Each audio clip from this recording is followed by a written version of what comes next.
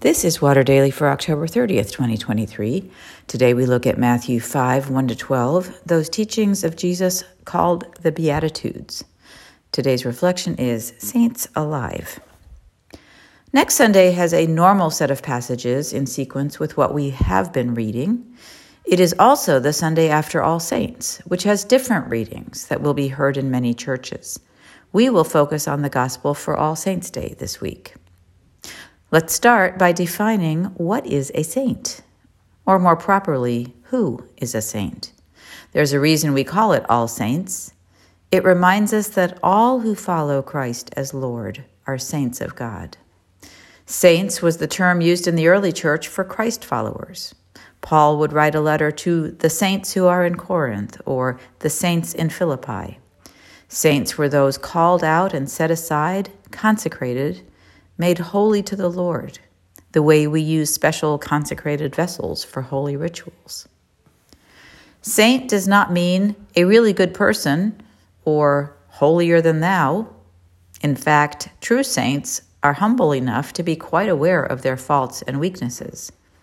Our doctrine of saints recognizes that saints are made, not born. We are made holy by being united with Christ, not through our own attributes.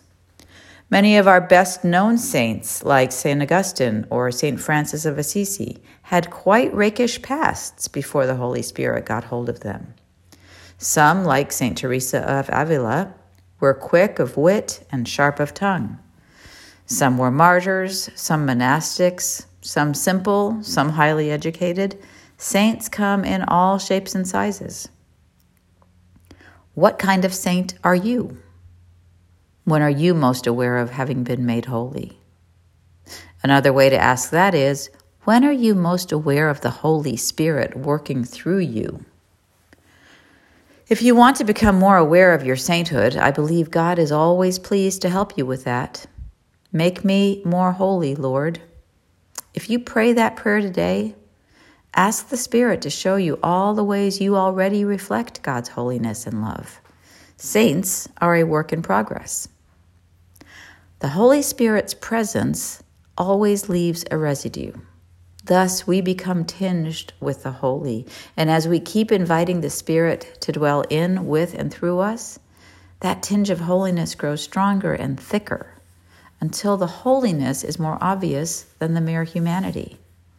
And then, lo and behold, someone is liable to say of you, she, he is such a saint.